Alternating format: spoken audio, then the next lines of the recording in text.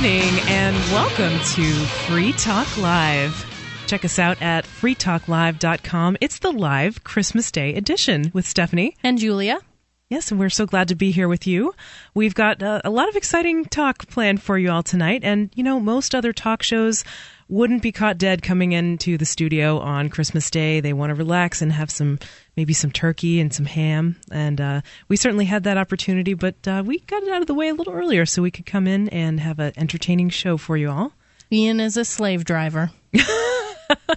I don't think so. He's not able to defend himself right now. Forcing us to come in on Christmas. Do you feel exploited, Julia? Yes, I do. Uh-oh. We better find a way to rectify that. But if you'd like to call in, the number is still the same as the rest of the week. It's 855-450-3733. That's one more time, 855-450-FREE. And of course, as you may know, Free Talk Live is a show where you're welcome to call and bring up whatever's on your mind. So we would love to talk to you about maybe your thoughts on Christmas. It's not often that we have a live show opportunity to discuss that, so only comes once a year. My favorite. Yeah. I love Scrooging on Christmas. I'm a fan, too, and I'm excited for the show, Julia, because I think we're going to do a great job of Scrooging together tonight. So, you know, one thing I'd like to hear from the listeners, maybe we could start off by asking this question. It seems to me that Christmas is full of traditions that are just done for tradition's sake. Right. One of the biggest ones being giving gifts, right? Because so many people give gifts out of obligation. They're not really giving them because it gives them joy to share with other people. They're giving them because they feel like they have to for some reason, right? And so I'd like to hear from the listeners, you know, maybe tell us like a really ridiculous gift that you received this year, or something that just really showed that the person who gave you the gift didn't know you very well. Those are always amusing. I got one. Oh, yeah? Yes, I got 2 Christmas gifts this year. Both were from work. Yep. One of them was useful. It was like coupons for 5 dress down days, so I can wear jeans to the office 5 days. That's actually useful, right? Cool. Yeah. Great. The other one was from my boss, and it's an ornament. Uh-huh. And I don't have a Christmas tree. Wow. So I re-gifted it. I sent it off with somebody else. I was just thinking, Julia, you know, you're very crafty. You like to make do-it-yourself things, and I was wondering if there's any way you could turn the ornament into like a cool piece of jewelry or a something that you could wear. I already re-gifted it though. Yeah, that's so. I have no problem with regifting. No problem whatsoever. There's no need to let somebody know that you did it. But if there's somebody, I mean, if I kept this ornament, it would literally sit in the box. Mm-hmm. And I would rather it, if somebody loves Christmas and it wants to be on their tree, then go for it. Sure. Yeah. And, you know, there are some people out there who love Christmas, but I think we're going to get into this on tonight's show, is that a lot of people are kind of saying no to Christmas. Yes. They're kind of changing those traditions that have always just been done for the sake of doing them because that's what we did last year kind of thing. Yeah. Right? And actually, this is probably completely anecdotal, but I've heard a lot of people say this year that they just are not feeling it. You know what I mean? They're not into Christmas like they were in years past. And I wonder why. I mean, is it the economy? Is it because the Christmas music seems to kind of start earlier and earlier? Yeah. I think that I remember before Halloween, actually, there was Christmas aisles being cleared out in Walmart. Uh-huh. And for really? I mean, before Halloween? Can we get through Halloween before we have to look at Christmas stuff? Yeah. Sometimes it feels like it goes on for almost 6 months. Yeah. And then, of course, people typically don't want Christmas to be over, and so they don't take down their decorations. It's like the one thing that everyone, I shouldn't say everyone, but you know, the average Joe looks forward to all year is Christmas. It's the greatest time of year. Right. Yeah, I know. Anyway, I don't understand it. There are even these theme parks. There's one actually up by where Porcupine Freedom Festival is held in Lancaster, New Hampshire, called something like Santa's Playground or Workshop or something. And it's literally exists all year, and it's all Christmas themed. And you go there in the middle of June for Pork Fest, and you see this, and it looks very strange and out of place. Yeah. Apparently, they do enough business, at least around the holidays, to stay open all year. Who doesn't love Christmas? Oh, us. Yeah. It's just another day to me. Like, today is just a Sunday to me. Yeah. I mean, it's a Sunday that's a little more annoying than usual because I couldn't go grocery shopping and do all the things that I would normally do on Sunday. That's totally true. Well, you could always do, the stereotypical. I was raised Jewish, and I would always hear from my family, well, the stereotypical thing that Jews do on Christmas is go eat some Chinese food and watch a movie, because that's the only two things that are open. Yep. I cooked a dinner. I actually went to the store. I braved the stores yesterday, which was annoying because they were really busy, and I needed, Sure. I needed produce and things like that you can't really get ahead of time. And but whatever. Well, Julia, I'm glad that you could be here with me tonight. Yeah. I really appreciate you coming. I love doing. We're going to have a fun show. And, we actually do have some calls on the line. Maybe they want to tell us about their bad presents or about their silly Christmas traditions that they wish would end. So let's see who this is. We're going to go to this one unscreened. Caller, you're on the line with Free Talk Live. Who's this? Caller, you're on Free Talk Live. Yeah, can you hear me? Yes. Who's this? This is Matt from Illinois. Hi, Matt. What's on your mind? I wanted to say something about the Salvation Army, which I am now not working for anymore. The bell ringing campaign is done. And then just for our listeners who are not familiar, Matt called in last Sunday, I believe, and was talking with me and Mark about how he has been working for the Salvation Army as a bell ringer. Mm-hmm. And somehow it came up about something I had heard in the media, some kind of news stories about the Salvation Army having some anti-gay institutional policies, like they basically lobbied the legislature in different countries to keep homosexual acts criminalized, and also they had collected signatures and run campaigns against gay marriage in many places in the U.S. and other places around the world. So Matt, tell us what's on your mind about that. Because I'm actually out there with the bell, and people are talking to me, and actually, just to interject while you guys were talking about, I think that this year I've gotten more into Christmas than I have in years past because I don't have a lot of money, and I'm not able to go out and do all the shopping and the commercialized things and stuff like that. So I've kind of felt more of a connection with my family, my children, and actually spending the time with them that I could, which is what I think that Christmas really should be about. I don't think enough people do that kind of thing.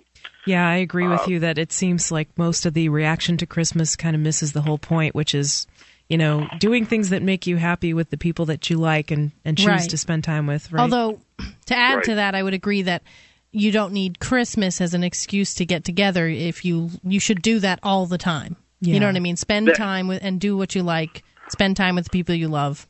I agree. Every day. That's true, too. I agree with that, but I think that at this time of year, because it's winter and everything like that, traditionally people are less busy. Although that doesn't seem to be the case anymore because of the modern... Yep, Matt, go ahead, sorry. The modern way of life. It doesn't seem to be the case anymore because of the modern way of life. So, I think with the modern way of life, we should be able to find that, and we shouldn't have to celebrate a specific time of year. You're right. So Matt, did you have any stories about bad gifts that you've received or silly Christmas traditions? We kind of start out the show asking for those.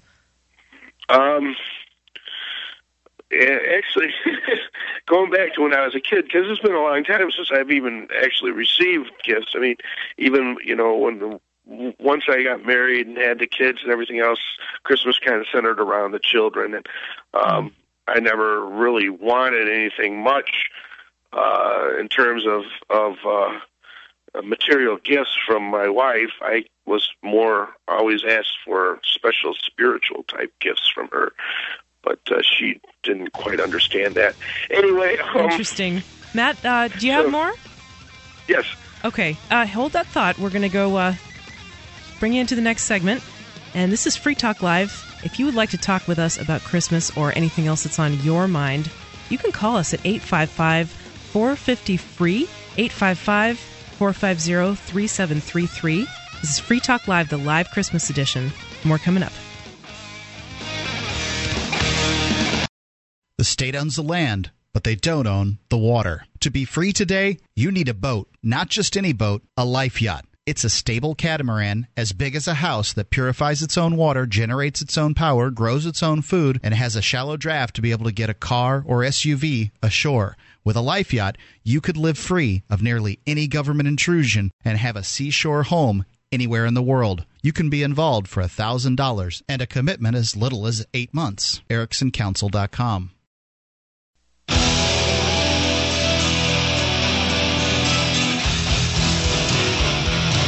This is Free Talk Live. Welcome back to the show.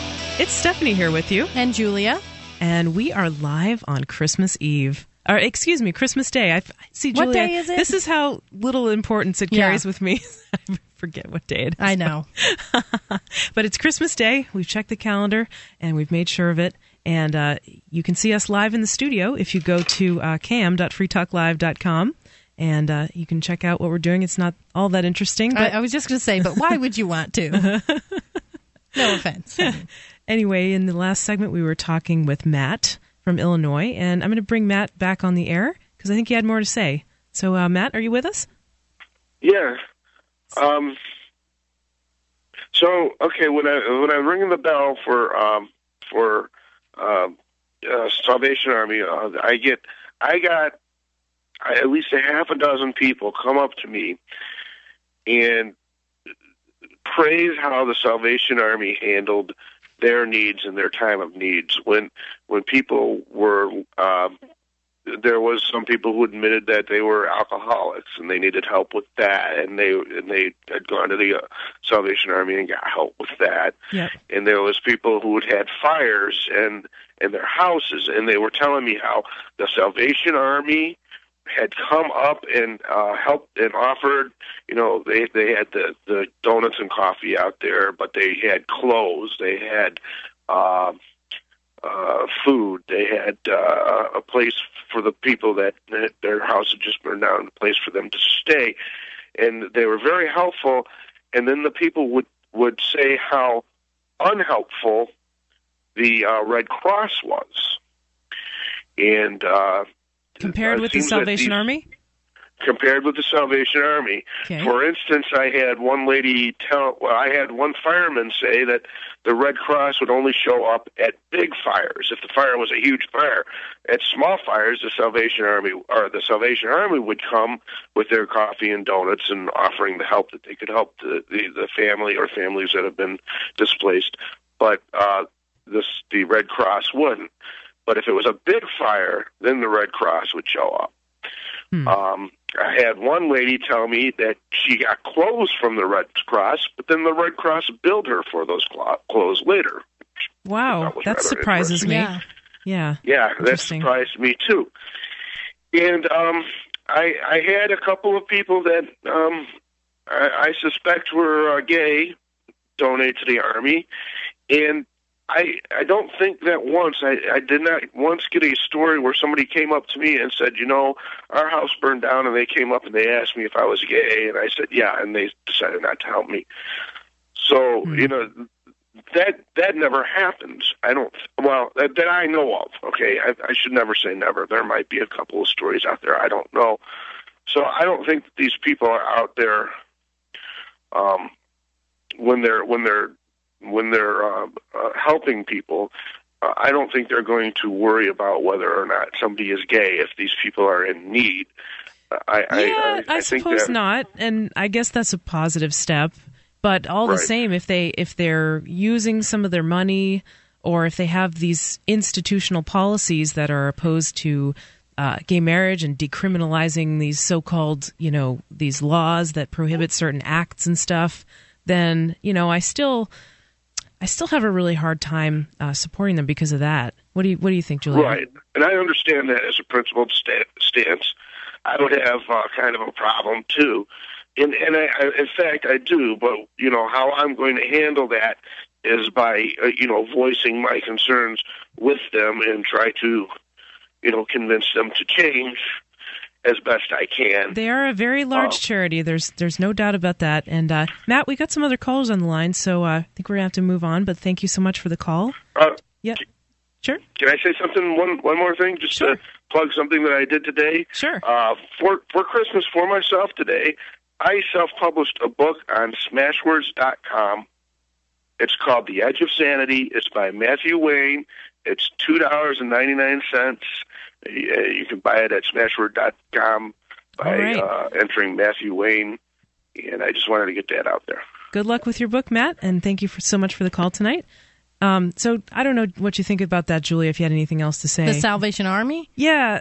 I mean, I've actually never heard this about. This is the first time I've heard this about the gay thing. I haven't had much experience at all with the Salvation Army, so I don't feel like any input I have is really, relevant. Okay. But I will say that the bell ringing really irritates me. Like, I really. Okay, I don't get think it. You're the only one. I get it. Ring the bell, but can it be like ding? Mm-hmm.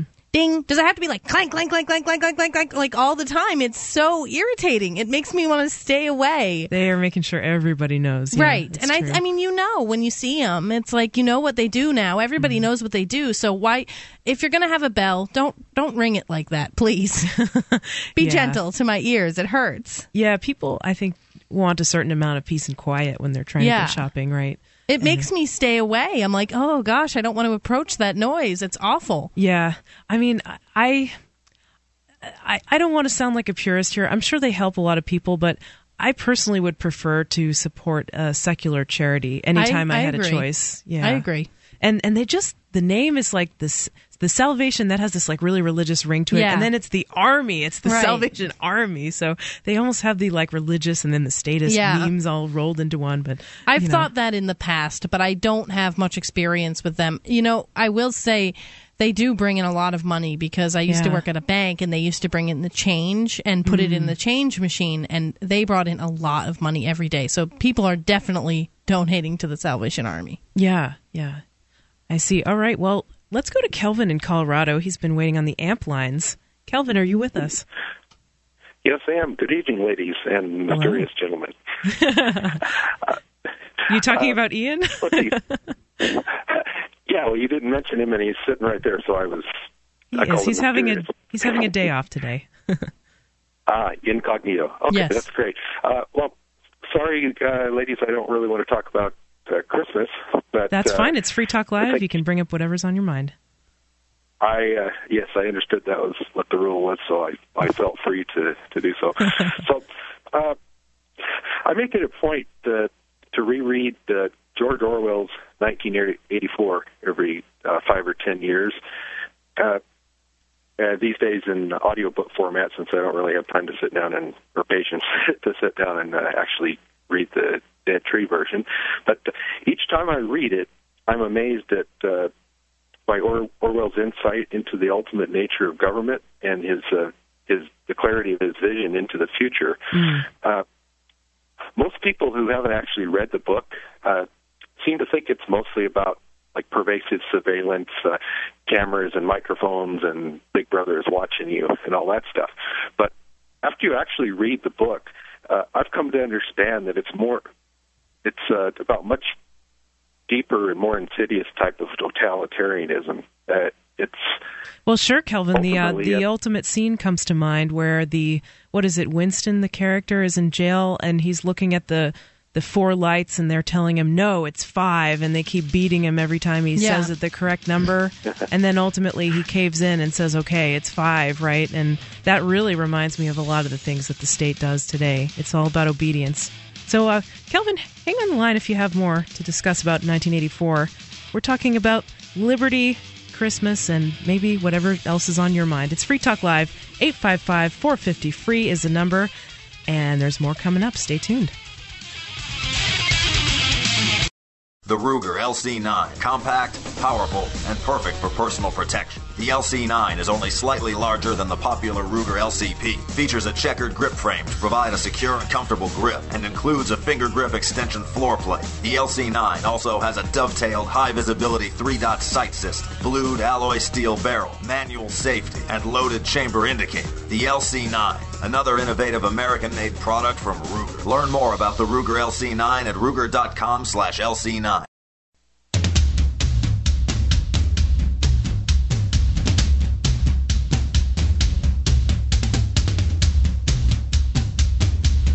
This is Free Talk Live, and we're so glad to have you joining us tonight on the live Christmas edition with Stephanie and Julia. And you can call us and bring up whatever's on your mind at 855-450-FREE, as usual. That's the rule on Free Talk Live.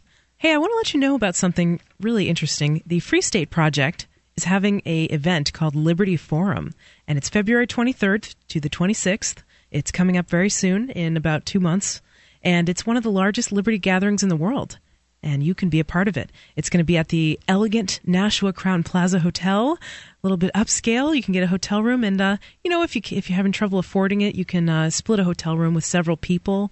Probably can get the cost down to something like $25 a night. So it's PorcFest level if you have some roommates, as far as affordability goes.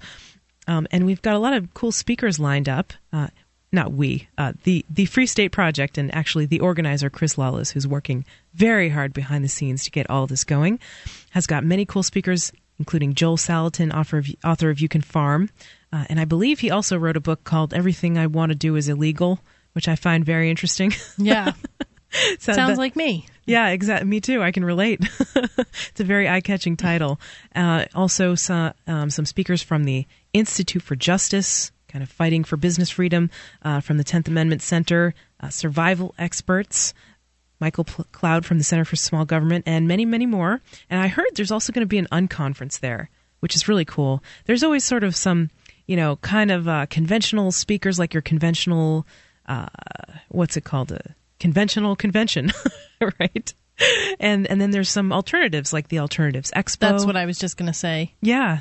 So no matter who you are, there's something for everyone at the Free State Project's Liberty Forum, and you can check them out by going to freestateproject.org, and it's very prominently displayed on that front page. So let's go back to the phones and talk to Kelvin. Before we left off, in the last segment, Kelvin, we were discussing with you about 1984, the novel by George Orwell, and you had some more things that you wanted to say on that, I gather.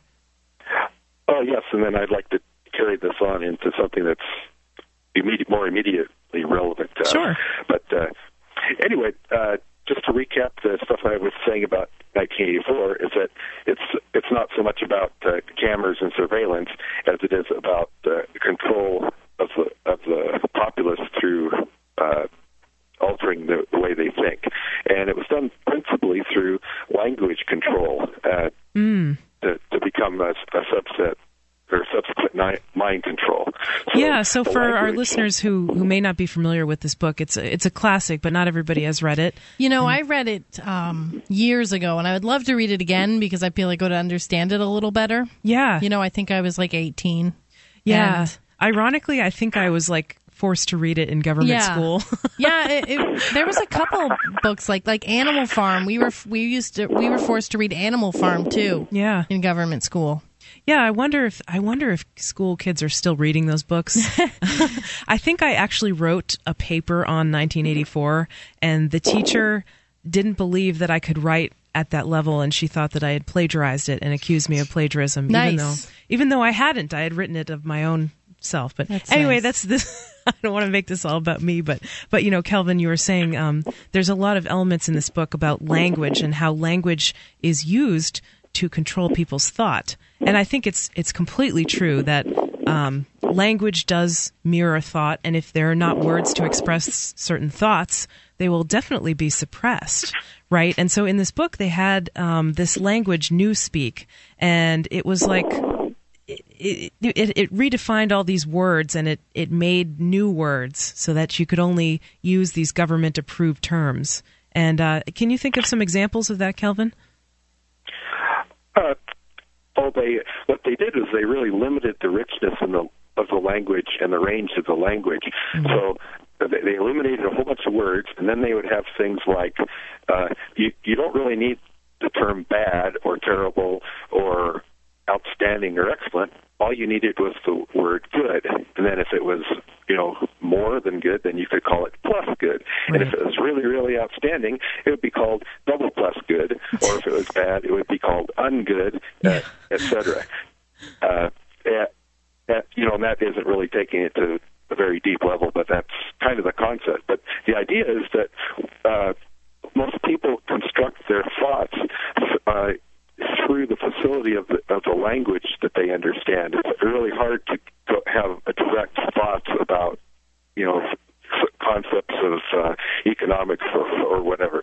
So the idea was that by adjusting the language enough, you could make it so that it would be impossible to have unorthodox thoughts, which was what the term thought crime was about. Sure. And by the way, Julia, and everybody else, I recommend you go and read it again. As the older you get, the more you get out of it. And read the audiobook version of it just when you're commuting and stuff. It's painless. It is pretty depressing. I know. I was going to say that 1984 was so sad to me because it didn't have like a happy ending. Yeah. It was like it ended horribly. Yeah. It was like no hope. I found it very sad. At the time when I read it, I think it was around the time that it was around the time that the U.S. government had just decided, George Bush had decided that we were going to go to war with Iraq. And the thing that I remember really jumping out at me was the fact that the government in the book was always telling the citizens, well, this place has always been at war. We have always been at war with East Asia or whatever. Yeah. Or I forget the names of the countries, but they were all in a perpetual state of war with each other. Right. Yeah. It was East Asia or Eurasia and East Asia or something like that. But yeah that was a big thing in there. So to bring this up to full circle to what we're doing today, sure. It seems like the people in the liberty movement need to as much as possible, when we're communicating on a day-to-day basis with regular people that aren't quite tuned into it yet, we need to change our language subtly in order to break past that barrier, kind of doing an end run around the initial, we can't do that, or we can't, I don't think of it in that way. And give us a specific example, Kelvin, because I want to hear more about this. Excellent. I've got a few suggestions, and then the one that first got me thinking along down this track is that all my life it was public school, and then in these various I used to go to this meeting at this place called the I can't remember what it was, but it's a free market type organization, Center for the Study of Market Alternatives. That was in Boise, Idaho.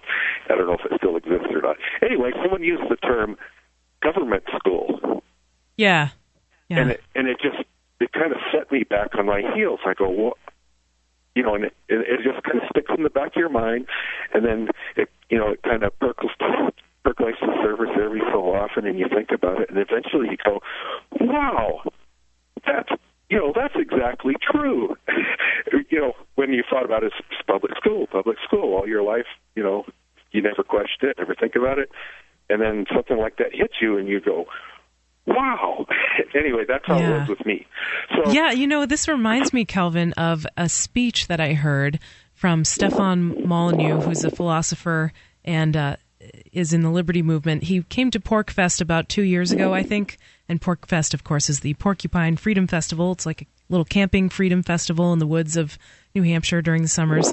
And he talked about language, and he was talking about the terms like Social Security and things like this. I mean, Social Security, if you really think about it, is essentially a government-sanctioned pyramid scheme. Right. That takes from younger people and depends on a large base of young people to divert money to the older people. But using a term like Social Security, which sounds so benevolent to talk about it, makes it really hard to convey the true intentions of it.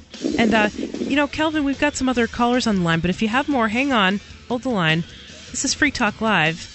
If you want to bring up whatever's on your mind on this live Christmas Day edition, you can call us at 855-450-FREE. And there's more coming up. Stay tuned. As a smoker, you know traditional cigarettes are unhealthy, and the taxes feed the very beast stealing your freedom to smoke. That's why the Vapor Station offers an assortment of electronic cigarette kits. Each rechargeable, refillable kit is an effective, affordable alternative to smoking. No combustion, no tar, no foul lingering odors, and no smoke, secondhand or otherwise. Just inhale pure enjoyment and exhale vapor. Take a puff just about anywhere without getting hassled. Get your e-cigarette kit now at VaporStation.com.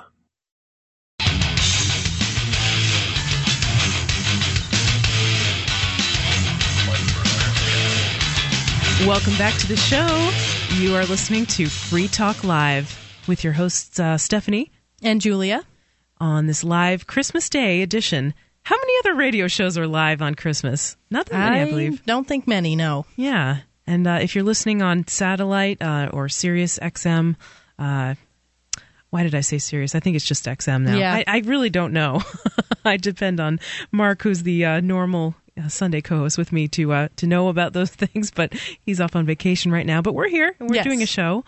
And as Julia said earlier this evening, I liked what you said, Julia, about this is just a Sunday. It's pretty much just a Sunday to me, too. It's just a Sunday where I can't go to the store. Yeah, you know? Exactly. It's just an inconvenient Sunday. What's up with that? Exactly. Hey, do you have a company that needs to try something new in the area of collections? Well, SACL CAI does collections, and they do early out billing, and they purchase charged-off receivables, and their employees are trained in resolving issues for you and your customers and treating them respectfully.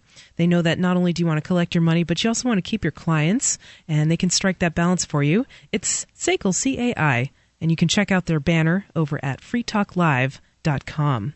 SACL CAI is a wonderful company, and I certainly support them. The person who manages that company, the person in charge of SACL CAI, Jason Osborne, has been a supporter of Free Talk Live for a very long time. Great guy, and he has a tradition that I don't think is a silly tradition. It's one that I rather like, actually. He usually likes to make a big meat feast on Christmas and call it Meatmas.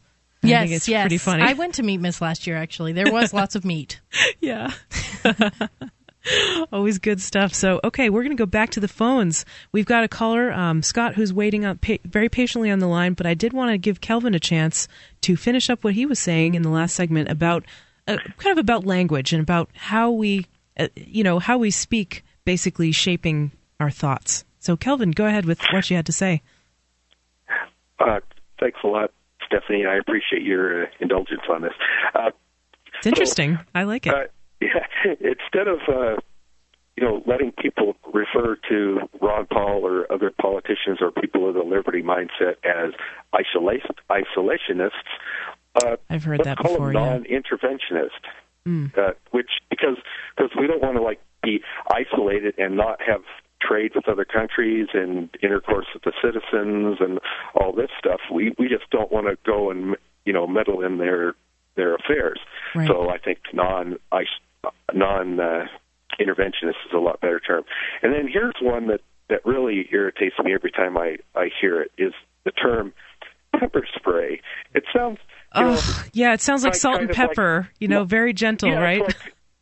Have some pepper spray on your salad, right? It's almost... like butter spray.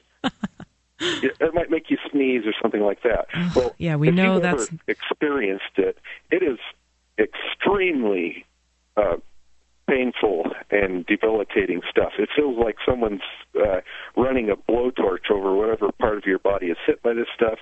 Your lungs immediately contract and you can't breathe. Mm-hmm. Your eyes slam shut. They're full of tears. Your nasal passages fill with mucus. You're like choking to death, and it's like the worst horrible pain that you can ever experience. Yeah, that's an important one, Kelvin. And Julia, didn't you just read an article last night about a man who was killed by repeated pepper spraying with cops? That was actually Ian, but yes. Okay. Yep. Yeah. They put something over his face and they pepper sprayed him until he died. Have you ever been around pepper spray? Because I've never been directly personally pepper sprayed.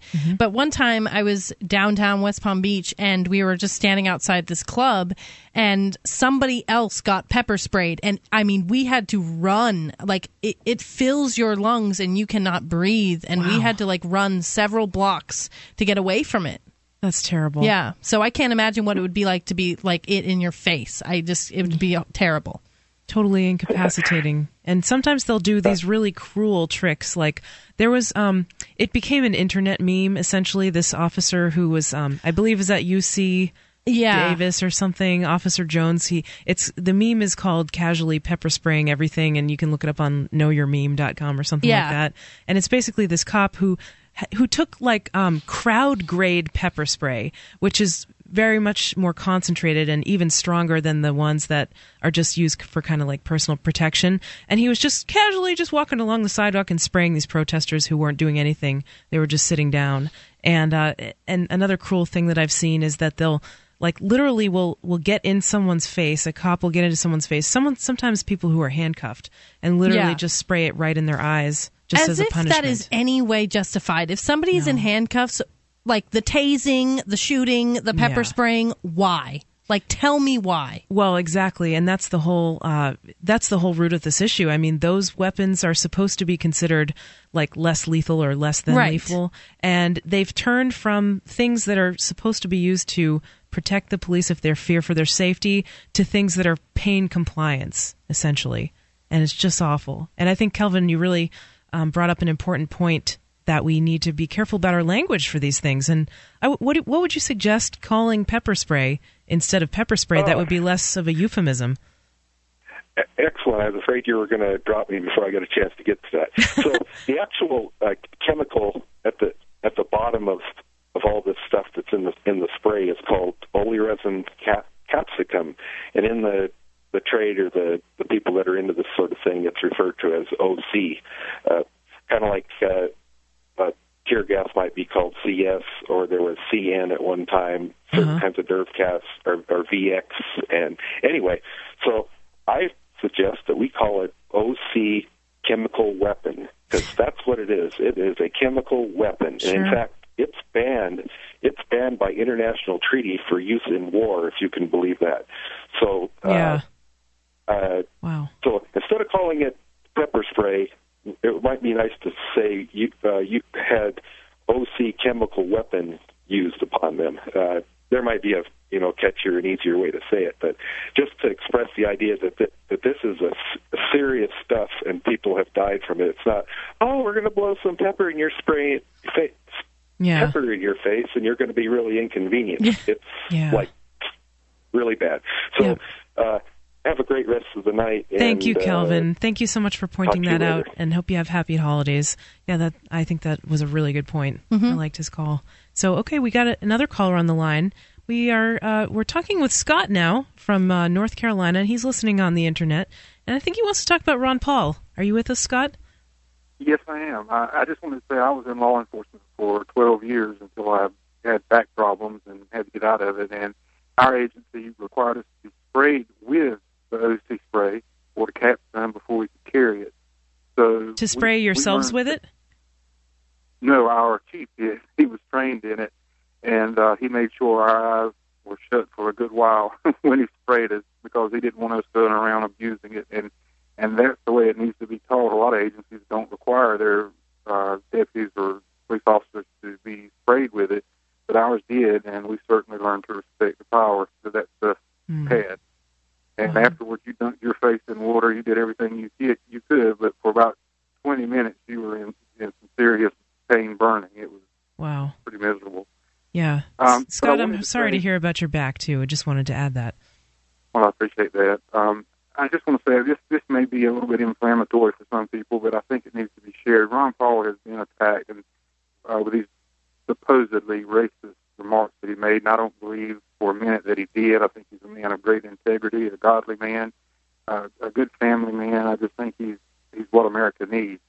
But we have two other candidates that belong to a faith, and I'll just read, if you don't mind, a real short sentence by this religious group these two candidates belong to. It says, "But let them apostatize and they will become gray-haired, wrinkled, and black, just like the devil.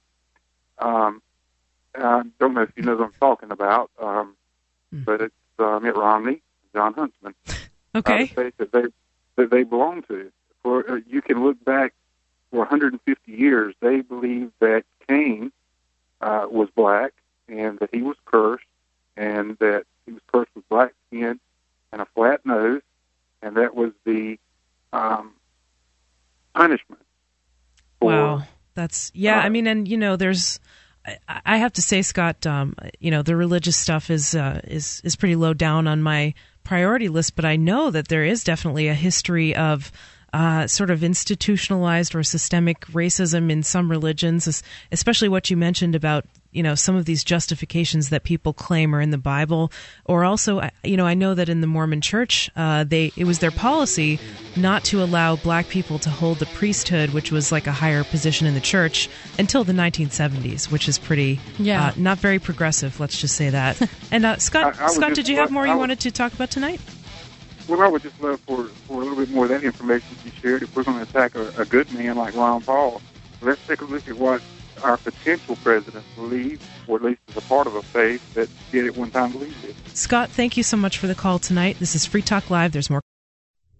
BigHeadPress.com is your home for illustrated science fiction and adventure. Escape from Terra, Volume 2, continues the bold adventures of intrepid space pioneers as they find wealth, freedom, and a giant Elvis hit in interplanetary space. Phoebus Crumb is where swashbuckle meets steampunk in this offbeat space pirate saga written by L. Neil Smith and illustrated by Scott Beezer. Both books are $14.95 each and available now at BigHeadPress.com.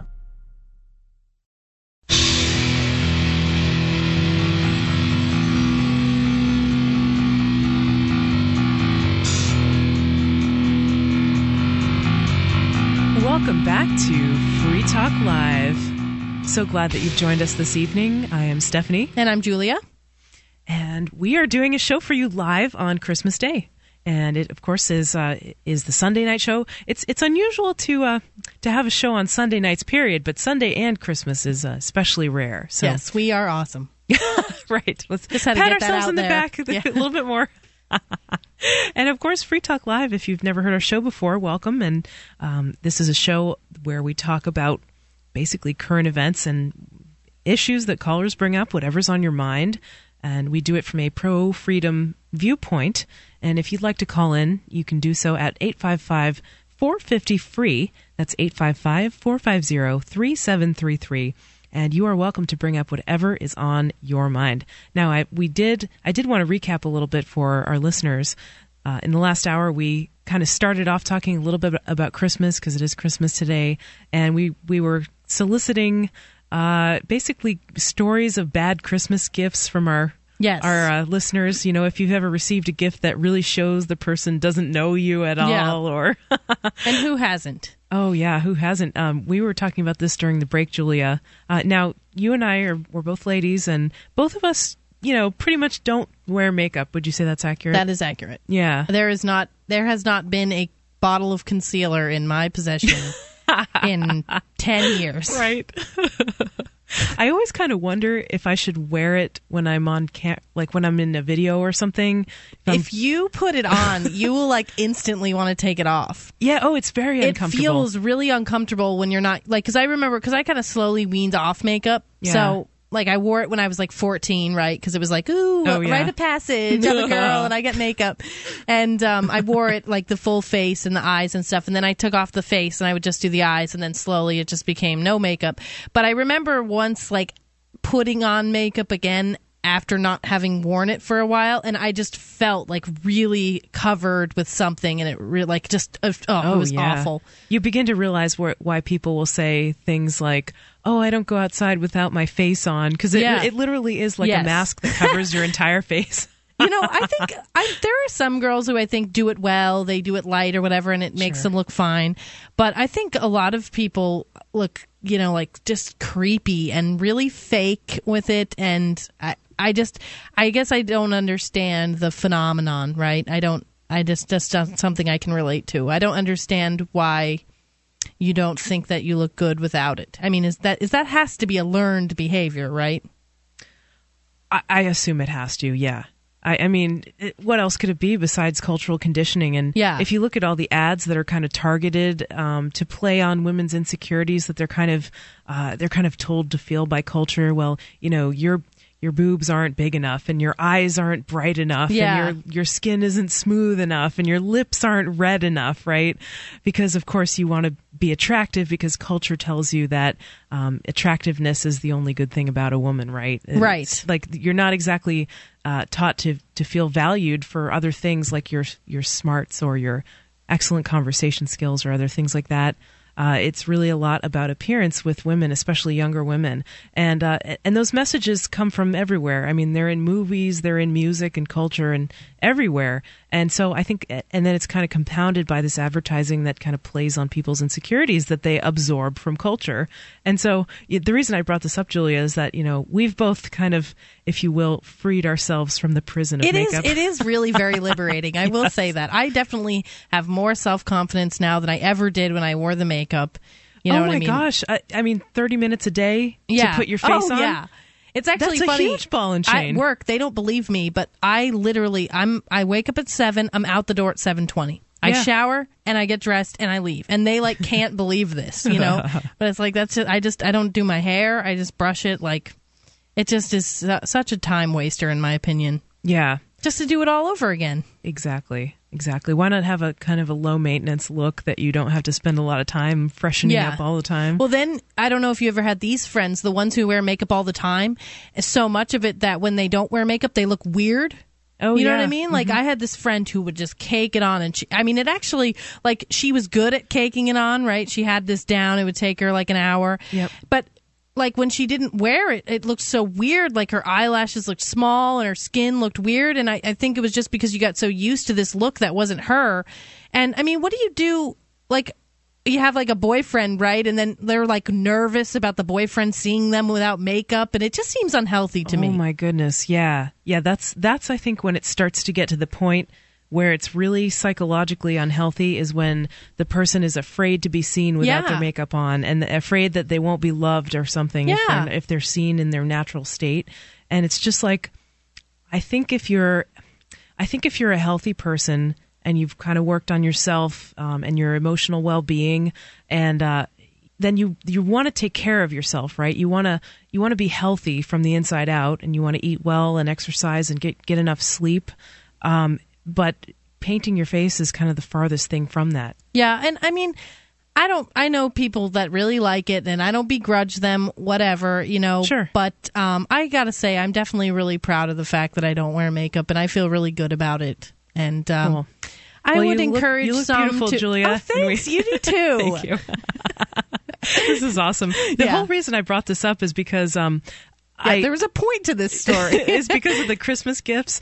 And I just remember one of the first bad Christmas gifts I received was a makeup kit. I got one too. One of my relatives. Yeah. Yeah. And it was just like... Was it the aunt? Yeah, it actually was. Me too. This is the same one though that I somehow when I was a kid she found out that I was going to summer camp and I was obese as a kid and she made a comment to my parents like, "Oh, is it one of those fat camps or one of those weight loss camps?" Oh, this is Childhood Trauma Talk Live, right? Yeah. And you can always call us, by the way, 855-450-FREE. That's 855-450-3733. But, you know, I think when people give young girls this makeup, not only is it kind of feeding into that cultural idea that the only great thing about women or girls is their looks, right? But it also... I don't know. It just kind of, to me, I was offended by it because it kind of assumed that I was like everybody else. Yeah. And that I would just, of course I would want makeup because every girl wants makeup. If I don't wear makeup and you see me often enough to know that I don't wear makeup, isn't it pretty insulting to get me makeup as a gift? Because you're either saying I should wear makeup, like the fact that I don't isn't normal or good, or that maybe I'd look better with makeup. Yep. I don't know if you've ever gotten that comment before, but every once in a while, like someone, like I remember once there was this lady who like worked for Avon or something silly like that, sold Avon, and said she wanted to do a makeover because I would look so pretty with makeup, and it's like, wow, could you be more insulting? Yeah, like, ouch. That's like when people give you like a workout video for Christmas or whatever. You look so good if you did this. Yeah. Yeah. Anyway, so we do have a call on the line that I'd like to take. Caller, who's this? You're on Free Talk Live. Hey, this is Al from Norway. Hi, Al. What's on your mind tonight? How's it going, Stephanie? Great. I see Julia's there. You watching the cam at cam.freetalklive.com? Hi. I got me and my wife needed a coffee maker. And I got a coffee maker for Christmas. Now, as a man, I think that's all well and good, but should I be all freaked out and mad? Because I think if I had gave her a set of snow tires, I think she would have been upset. Why do you think she would have been upset? Oh, that's just it. I can get a family present and everything's cool, but if I would have given her a family present, I wouldn't have flew. That doesn't seem reasonable. You mean I'm because not the only one that's going to use the coffee maker. Well, I'm confused, Al. Is it because you think your wife wouldn't like snow tires because she wouldn't be the only one to use them, or because she would think it was like unromantic or something? No, most women don't think snow tires are romantic. Well, sure, but if you want to buy me a set of snow tires, please do. I need some new ones. All right. Thanks for the suggestion. I'll do that. It'll save me some money. All right, thanks. Thanks, Al. Is that all you had on your mind tonight? Yeah. Can you please send some butter? Oh, there's a butter shortage in Norway. Desperate for butter? We're out of butter. You know, No, I heard about this. I don't know what the heck you were talking about. I heard about this. Oh, Al, hold that thought. We're coming back with more. This is Free Talk Live. You can call us 855-450-FREE. Free Talk Live, the Christmas edition.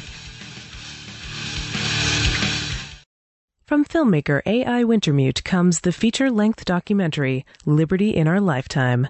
It chronicles the real-life activists who have moved to New Hampshire as part of the Free State Project and the many ways in which they seek to live free. But he needs your help to get this important story off the ground. Visit libertydocumentary.com, watch the trailer, and find out how you can help bring this film to life. That's libertydocumentary.com.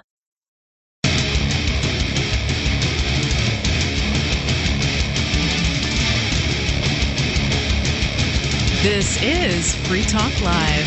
Thank you so much for joining us tonight on the live Christmas Day edition. And I'm your host, Stephanie. And I'm Julia. And we thank you so much for being here tonight.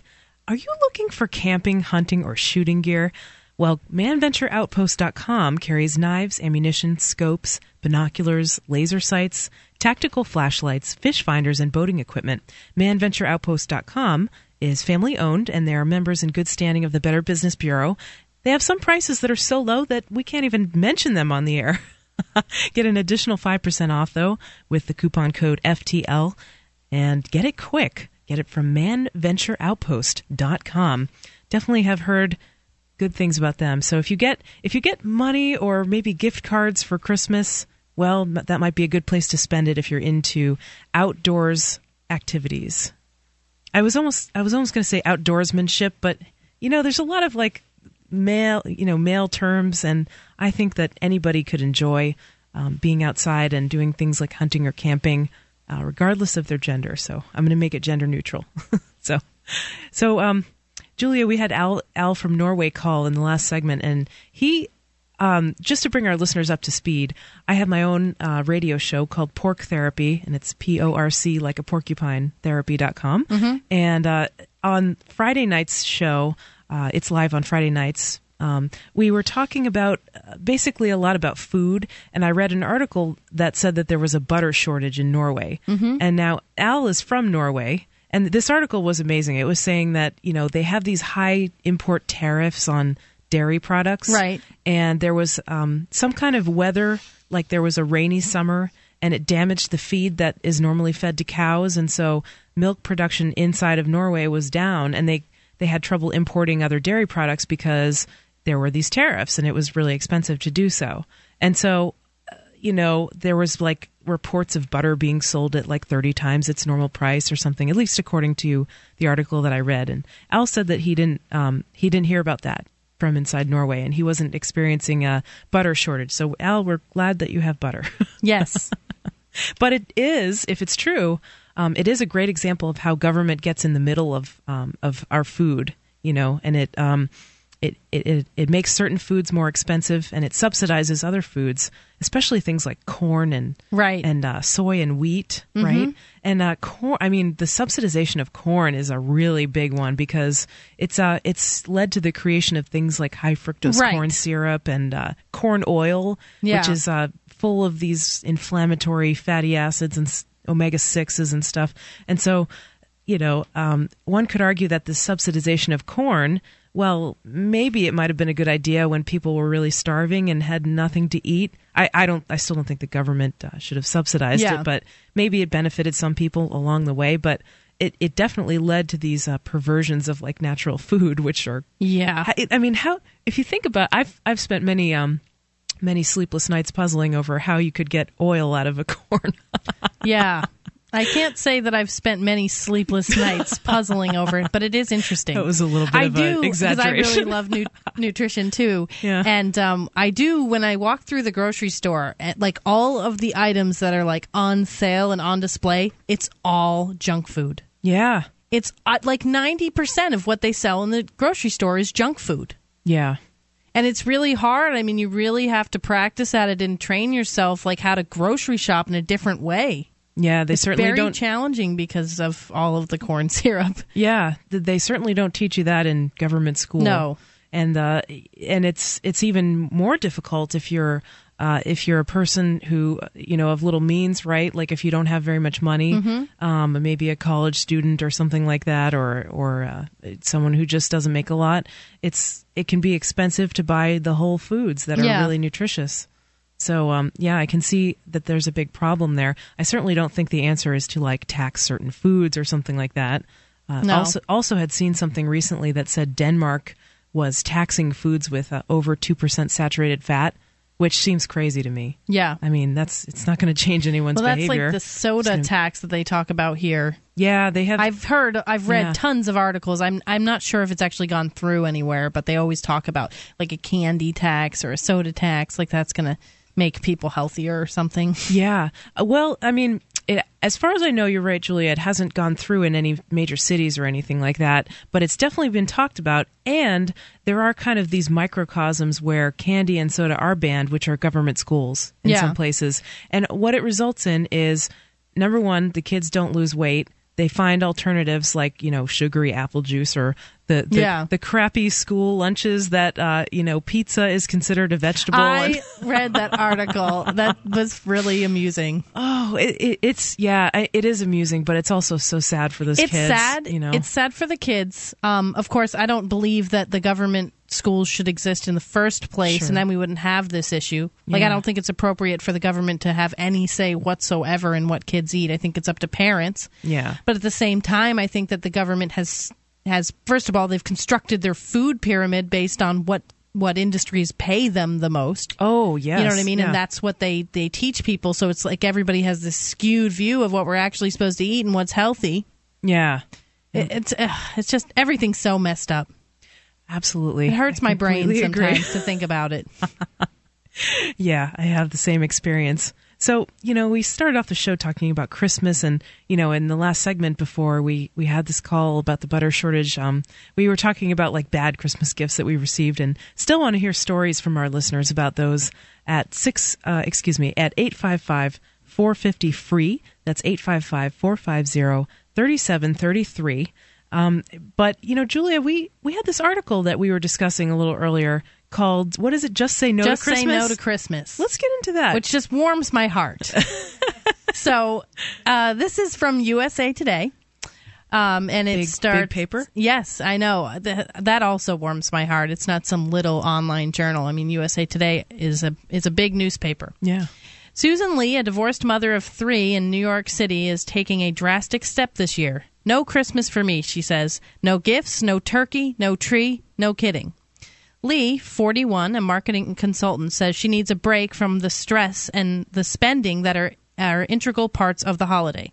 Her kids will celebrate... Stress, yeah. Yes. Oh, my God. I know you've talked about this on the show before, Julia, because I've heard it, and I thought it was really important to bring that up, is that around the holidays, I believe there is a peak in depression and suicidality and also debt, like people who spend so much money to buy these Christmas presents that they feel so obligated to get for their families, and it ends up just hurting them, and it stresses them out, and they're spending all this extra time getting and wrapping the presents, and it's actually not fun. It's interesting for me because I haven't celebrated Christmas for like 6 years now. Mm-hmm. And when I hear people talk, like at work and just regular people talking about Christmas and, oh my God, I got to go shopping. I haven't gotten all my gifts yet. And all these normal Christmas, like my Christmas is just normal. It's it's almost relaxing for me. Like Christmas morning, I wake up and and I got nothing to do today. Like I can do whatever I want. It's a very liberating feeling. I absolutely love it. I couldn't be happier not celebrating Christmas. But it says here that our kids will celebrate a traditional Christmas with their dad, but she's ignoring all the rituals. I started dreading Christmas from the time the decorations go up in the stores. It stopped being fun for me, so I'll find out this year if I can do without it altogether. I think it will be a relief. It already is. Wow. Interesting stuff. If you want to tell us how you eschewed Christmas and got relief, 855-450-FREE. It's Free Talk Live. More coming up. On Free Talk Live, we talk about investing in gold and silver as a hedge against inflation, investment, and barter currency. We've teamed up with Midas Resources to offer you some great rates on some hand-picked gold and silver pieces. U.S. Eagles, British Sovereigns, 20 francs, Lakota Nation silver rounds, Montana silver reserves, and Walking Liberty halves. Call 877-857-9938 or go to gold.freetalklive.com. The shipping is the same for 1 as it is for 20, so try to get as many as you can all at once. Gold.freetalklive.com.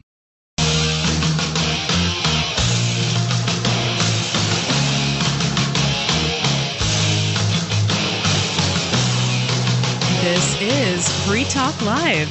Welcome back to the Christmas edition.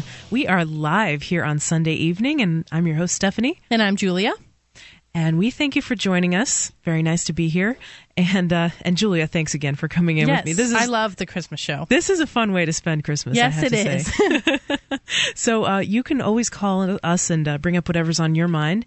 It's a show where you're welcome to call in with your thoughts and share them with us at 855-450-FREE, 855-450-3733. Meantime, we were discussing in the last segment, Julia, an article called Just Say No to Christmas. Yes. And I think this is very interesting. I think I mentioned earlier during the show that I've heard anecdotally a lot of people this year just saying, screw it, I'm not going to participate in Christmas this year. Yeah. It's just gotten too stressful. It's gotten too focused on these obligation gifts, right?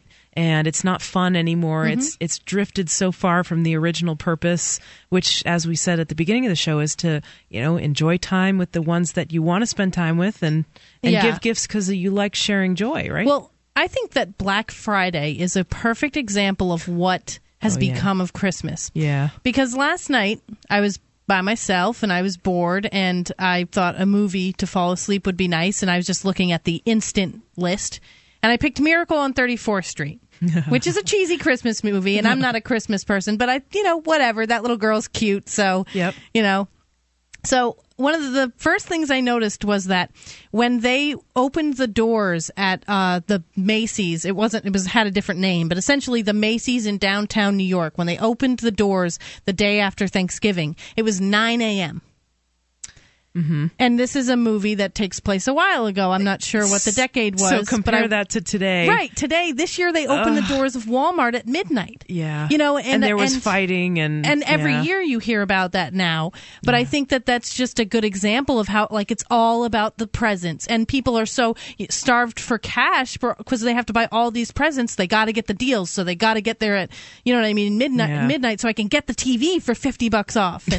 And they're exchanging their free time. It's just an interesting little thing that I noticed, like 9 a.m. Like, what store opens at 9 a.m. on Black Friday today? That is interesting, yeah. So that's very interesting. Wow.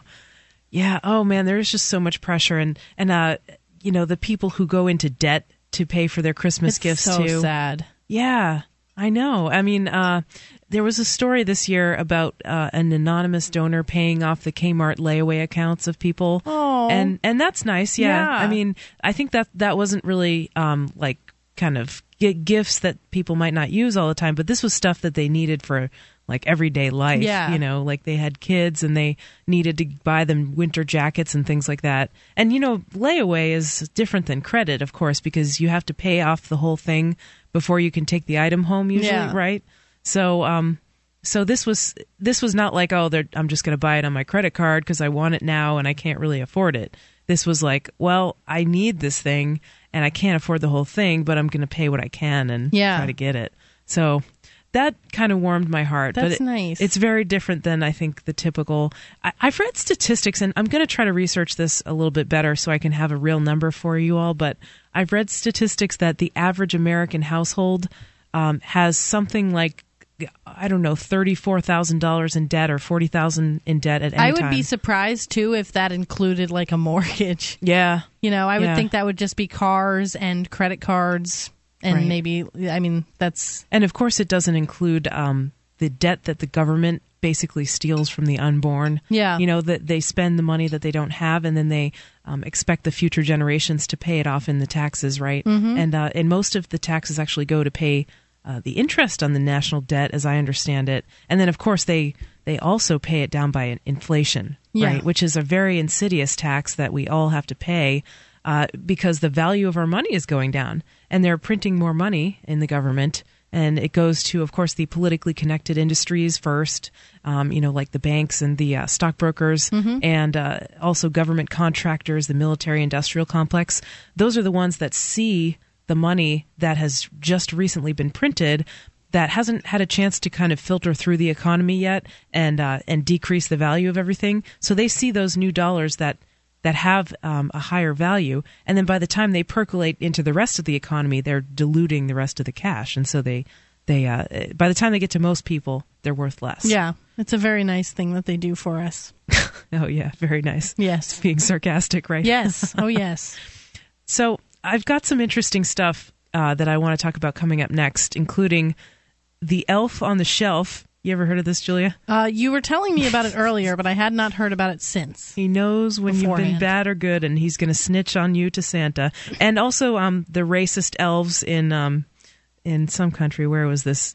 The racist elves in what country is Dutch? I don't know. I'm so ignorant about this. I know, it's sad, isn't it? I'm looking at this article. It says the Dutch Father Christmas, but we'll figure that all out Isn't after that Switzerland? No, I don't think so. I know it's in that general area. That's what I know. I mean, it's sad, but I went to government schools and we learned about America.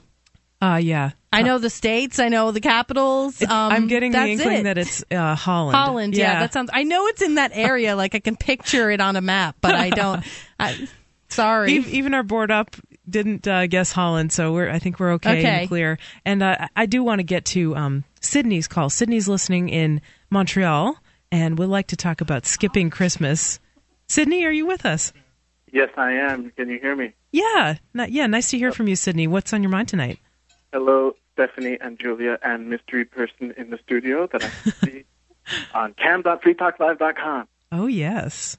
You were talking about skipping Christmas, and I wanted to mention this is basically the third Christmas that I've skipped. Wow. And basically, the reason I skipped the first one was because I had made the mistake of going into debt the previous year to pay for all sorts of Christmas presents. And then I realized, I have a large family, and I just can't do this every year, or else I'm never going to see the end of it. And by the time I'm 50, I'll still be paying for this year's Christmas presents or whatever. Sure, yeah. So I thought that it was a very interesting conversation. And also, something for me, I sang in a choir for about 20 years. Oh. And there was also a time where I worked in a store that sells board games. And I'll tell you, doing both of those things at the same time during the holidays, for me, that crushed my Christmas spirit. That was like too much. Was there a lot of Christmas music in both of those scenarios? The Christmas music in the shopping mall and Christmas music on the weekends at the church, all that stuff. And let's just say it was very easy for me to not be really into it because I was oversaturated with it for like 3 or 4 years, and it was just brutal. It probably killed my Christmas spirit. Yeah, I think Christmas music is sort of like the number one thing that people cite that they dislike about the Christmas season. Yeah. Yeah. Wow. Yeah, absolutely. What a story. So, Sydney, do you feel like you kind of, maybe this is a leading question, but do you feel like you got more personal freedom from deciding consciously to skip out on Christmas and not participate? I think it's a chicken and egg situation. I think that the decision to skip Christmas was an effect of having gained more personal freedom and saying, you know what, I'm taking a stand. I'm still paying for last year's gifts, and I can't do this every year. Yeah, like the only exception was last year when I decided I wanted to get 2 of my godchildren. I wanted to give them a present because I really appreciate those people, and I wanted to let them know. So I basically asked them what stores they'd like a gift certificate from. And even then, I didn't end up giving it to them before this summer. So it was pretty... So it wasn't during the Christmas season. Yeah, exactly. Like, I told them that I wanted to do this during the Christmas season, but one thing led to another, and you don't need a Christmas as your excuse. And Sydney, thank you so much for the call, and happy holidays to you. This is Free Talk Live Christmas edition. There's more coming up. Racist elves when we return. You can listen to Free Talk Live on the radio via podcast, the webcam, and our live streams at freetalklive.com. Not enough options? Now you can listen to Free Talk Live from any phone, anywhere. Add this number to your phone, 760-569-7752. It's a long-distance call, so make sure you're familiar with your phone's calling plan. The Free Talk Live listen lines are airing the latest episode of Free Talk Live 24 hours a day, including our live shows. Call 760-569-7752. That's 760-569-7752.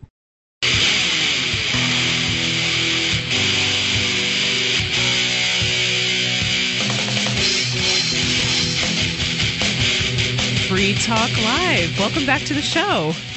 This is Stephanie. And Julia. And you are listening to the live Christmas Day edition of Free Talk Live. There are not too many other radio shows out there in Radio Land who are doing this for you, not only on a Sunday, but on a holiday Sunday. And that is just how hard we work for you, listeners. And also, we aren't really huge fans of, tradition for tradition's sake, or just... I like the idea of creating your own traditions. Yeah. But I don't understand just doing something because it's what you've always done or what people think you should do. Yeah. Yeah, I know. I think a good reason to do things is because it makes you happy and it brings you joy, right? Like giving gifts or, having a dinner party with your friends or on a certain day or whatever. One thing that I don't think I'm sorry, never mind. I lost my train of thought. I did want to get into this article though, Julia. This was actually sent to us by Luther, who is sometimes a co-host of Free Talk Live, and he happens to be your brother. Yes. Right? And he told us about this, and this is just unbelievable. I had no idea that this was going on or that there were still people in the world who believed this way. But this is an article from the telegraph.co.uk, and the headline is, Dutch Father Christmas's blacked up helpers banned for being racist. And then it says, Sinterklaas, the Dutch version of Father Christmas, or I guess that would be Santa, right? And his blacked up, they call it blacked up helpers. And in Dutch, they're called Zwart Pieten, or Black Peters, are banned in Suriname for being racist. Now, I'm looking at this picture, and it's showing a Santa Claus-like figure, but with a papal-looking hat. It has like a pointy hat, and it's dressed almost like a cross between Santa Claus and the Pope, and it has this large golden staff. And right next to it, there is what appears to be like their version of an elf or something, but it's in blackface. And that is like this old, they used to have actors who would put makeup on, and it was like a caricature of a black person. And so this picture in this article depicts one of those, and it has like, it has brown makeup and like big red lips on its face, and the picture is not. It's pretty offensive. It's very offensive. Yeah, I mean, I'm kind of shocked even just looking at it that these things are still going on in the world. So let me get into this. It's by Bruno Waterfield, by the way, reporting. The Dutch Father Christmas, who is white, brings presents for children accompanied by 3 or more servants who traditionally wear page boy uniforms, black makeup, curly wigs, and large painted-on red lips. The parliament in the former Dutch Latin American colony is demanding that the ban because the tradition is regarded as portraying a racist master-servant relationship, which serves as a bad example for Surinamese children. And yeah, I hadn't even actually thought of that aspect, like Santa's the master and the black elf is the servant or something like that. Yeah. But it's even another layer of wrong on top of the wrong sandwich or whatever. It's wow. The former president of Suriname is angry that after being suppressed by a previous nationalist and authoritarian government 30 years ago, a Sinterklaas festival is now celebrated on Independence Square in the country's capital, which I guess features these characters of the Santa and the Black Elf. In recent years, we have seen the imposition on our community of Sinterklaas and his Black Peters, he said. I see this development, and it is not just me, as a provocation of the black part of the Surinamese population. And I don't really know too much about the politics in that region of the world, but I could certainly see why someone wouldn't like that. Yeah. Wouldn't like that portrayal, yeah. Especially if there is this kind of racial tension in that country, and, it doesn't seem like a good idea. No. So when you think, when you think it's bad in this country with, Ron Paul being accused of these racist newsletters, and I know you talked about that earlier in the week, right, Julia? Yeah. And we actually had a caller mention that tonight, that Ron Paul is a mostly pro-liberty on most issues candidate for president in the U.S., and but he has this thing in his past where apparently one of his campaign staffers wrote these newsletters to some supporters, and apparently they were trying to pander to some white, separatists or white racists or something, and they had some language in the newsletters that was very inflammatory and said some negative things about blacks, which I really don't like. A lot of people have tried to apologize for Ron Paul and say, oh, well, it wasn't him, it was one of his staffers, and that may be true, but at the same time, I would really feel more comfortable to hear Ron Paul really come out and thoroughly denounce racism and say why he supports everyone regardless of their color, being able to keep what they earn and being able to be free and not fear the government and that they're going to put them in jail or do, horrible things and detain them and things like that.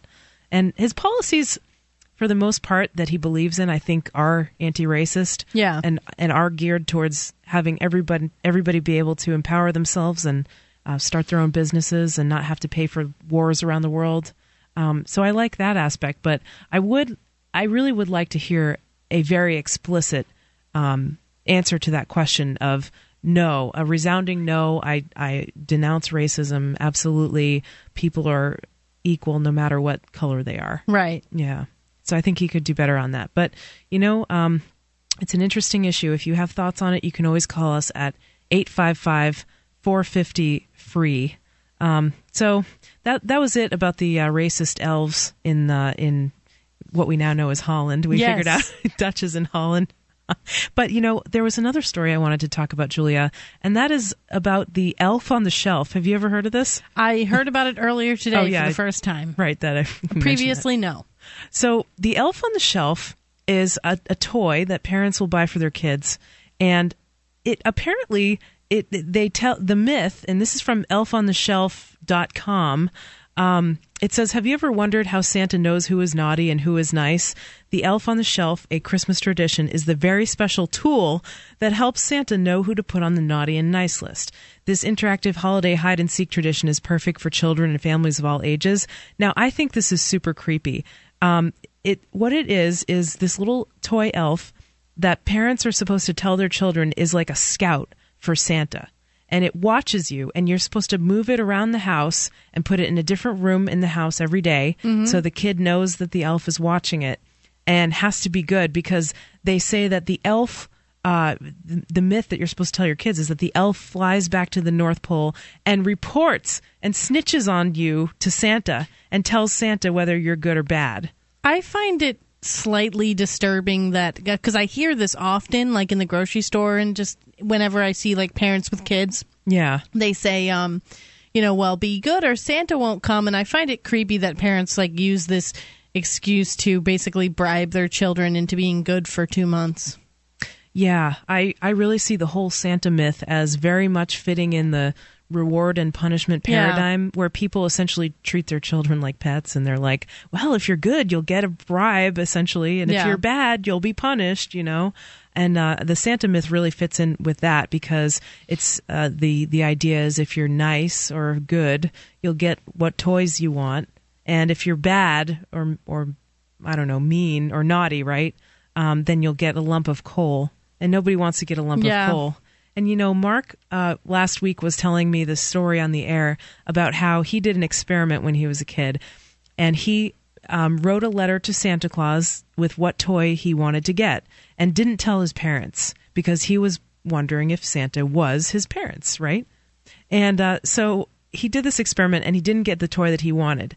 And I was really worried that when he did that, maybe he would think that he had been bad. And I think that can really mess with kids. Like, if you tell a kid that they're bad or they're going to hell, maybe, it seems to be really like kind of a worse version of the whole you're going to get coal if you're bad. Yeah. It's the same idea, right? I mean, they sort of imply that Santa Claus is so magical that basically as long as you're good, you can have anything you want. Yeah. I don't think that's a valuable lesson either, that you just can get whatever you want. Sure.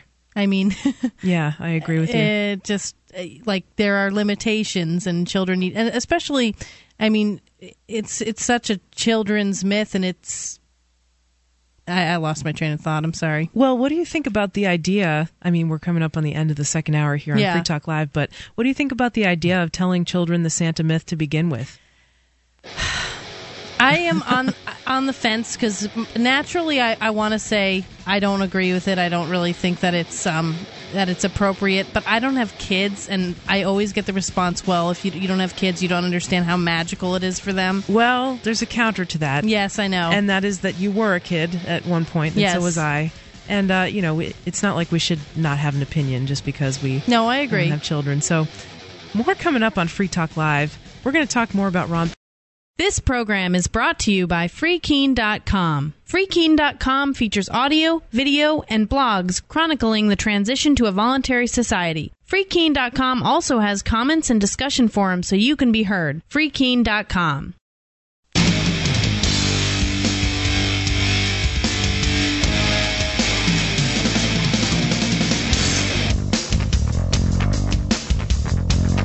Free Talk Live. Welcome back to the show. We thank you so much for joining us on this Christmas Day. I'm Stephanie. And I'm Julia. And we're so happy to have you listening to us. Free Talk Live is, of course, the show where you can call in and bring up whatever's on your mind. And you can do so at 855-450-FREE tonight. That's 855-450-3733.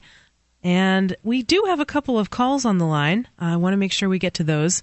But just a quick recap, because I think that the calls may be related to this. In the last segment, we kind of briefly mentioned, Ron Paul and the allegations of these like racist newsletters in his past. So I think some of our callers want to discuss that a little bit further.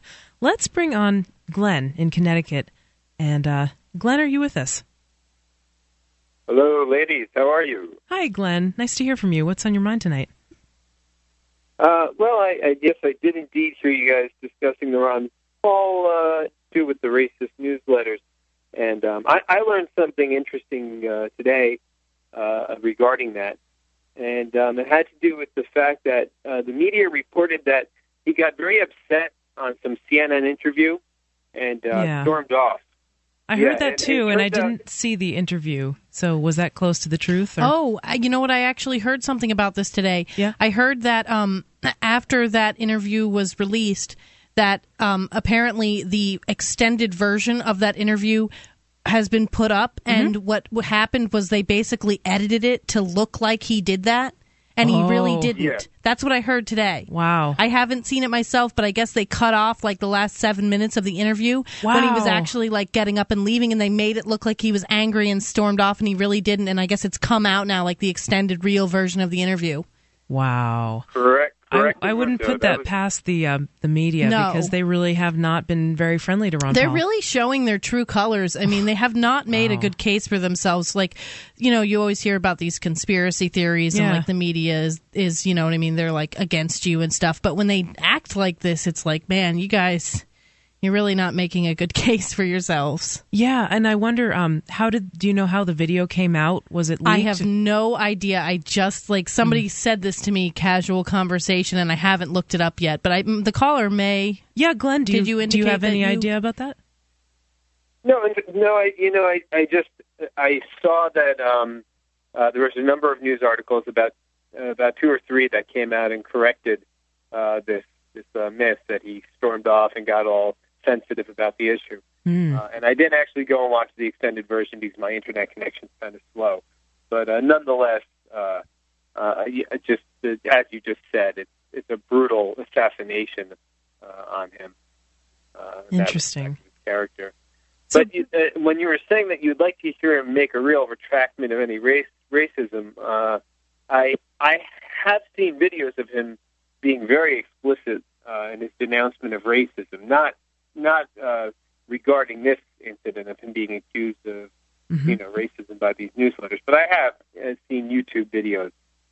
Okay. Well, that's Glenn. I appreciate you bringing that up because maybe I just hadn't seen that. You know what I mean? So I'm glad you mentioned that. I don't think many people think he's racist. He's he has a lot of equanimity. I think the problem with the racist newsletters is that, if he's letting this material get out that's supposedly written by him and that's his newsletter, even if it is written by ghostwriters, and this material's being included in it, it doesn't say a lot for his executive abilities. Well, I mean, it says like it was in his. I feel like I kind of have to defend him now because it was only like. Apparently, it was only once, and it was like 30 years ago. It was or maybe even more than 30 years ago. So. Yes, it definitely was a long time ago. One slip up in 30 years isn't that bad, and compared to other politicians, sure. I mean, I'm not a fan of politics in general. I just think it's a really dirty sport, right? But well, if like Mitt Romney or whoever else had some line in their book about how blacks are all crazy and are going to bring them, you would say, "Gee, this guy has some really bad stuff in that book of his." And This was the Ron Paul newsletter, so it does make you. I mean, I don't doubt Ron Paul is a racist at all. It just kind of says like, oh, okay, he's who's he going to put in charge of these cabinet positions and this position and that position, and how much autonomy is he going to give them? And not be. It does bring up kind of some doubts. Not that I want those doubts to be there. I'm a pretty hardcore libertarian. Yeah, well, I appreciate you sharing your thoughts on that, Glenn, and thank you for the call tonight. Happy holidays to you. It's interesting because Glenn was talking about like who would Ron Paul put in these cabinet positions. Yeah. I would hope that he would get rid of some of them, but I agree with him because it's so rare and unusual to find people who are in politics at all who have integrity and who have that some sense of justice and who can actually function in that system. And the way that you typically rise to the top in politics is by being brutal and corrupt and aggressive and playing these dirty tricks. And so I see that as a legitimate concern and problem. So let's actually go to Bill, listening in Massachusetts, but he's actually listening on the Liberty Radio Network iPhone app, which is pretty cool. It was built by a programmer who's a friend of the show, and I think they're looking to develop an Android version, but right now there is an iPhone app that plays Liberty Radio Network shows. And Bill, are you with us? I am. Hi. Good evening. Good evening, yeah. Tell us what's on your mind. could use a bigger play button because I have really big hands and it's really hard to hit that little tiny arrow. So I need a big button. But anyways, I wanted to talk about the Ron Paul racist issue. Sure. Because Ron Paul has denounced racism over and over again. It seems like it's been his full-time job for probably like the last 2 weeks. And the last caller said that he had ghostwriters writing under his name. And that I needed to try to change that because he had other writers and he was just the publisher. Mm-hmm. So he was the publisher. He was in his medical practice. Yeah. So he was like the funding behind the publishing to pay for the direct mail and whatnot. Sure. So it in his name at all. So he had, and while I really like his 99.9% constitutional voting record, his one unconstitutional voting vote that he's had was for Martin Luther King's Day to be a national holiday, and Newt voted against it, and all of the others voted against it, and he was one of the very few that did vote for it. Interesting. I did not know that, Bill.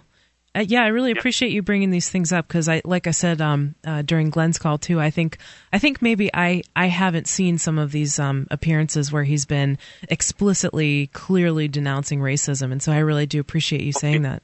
Yeah, he has clearly, and one thing that I wanted, just one recommendation, is in my 43 years, I've learned that if I don't know the answer, I just say, I don't know that. I'll have to check into it because I hear a lot of talking points coming from you, Stephanie. Talking points that are in the mainstream media or pushed through the Prussian university system. So a lot of times I don't listen to you because it's kind of like fingernails down a blackboard to me because I'm fully enlightened in the whole New World Order operations. And I really see that you kind of teeter back and forth between that must be really nice to be so enlightened. Wow, Bill. Honestly, you're free to listen to me or not. But are you insinuating that I'm some kind of is this you're saying that I'm some kind of conspiracy? No, you're just young. And I learned it probably around your age. I learned that, hey, maybe I should just check into it. Guess what, Bill? I'm not that much younger than you, and I thank you for the call. Wow. I'm a New World Order plant. Well, that's the first time that's happened to me. So, anyway, the number is 855-450-FREE. 855-450-3733. And you're welcome to call in about anything on Free Talk Live. And we are live on Christmas Day, so you can listen to us or not, but we certainly do appreciate you joining us tonight.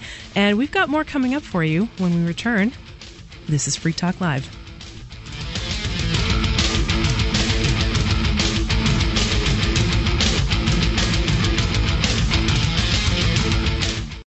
DVD, books, music, instruments, periodicals, computers, software, electronics, photo, cell phone, office products, home and garden, bed and bath, furniture, kitchen, pet supplies, automotive, hardware, apparel, shoes, jewelry, grocery, healthcare, sports and outdoors, toys, games, used, and more. It's a department store at your fingertips. Shop.freetalklive.com. Get all your shopping done, get a great deal, and a portion of your purchase goes to benefit Free Talk Live when you enter Amazon via shop.freetalklive.com.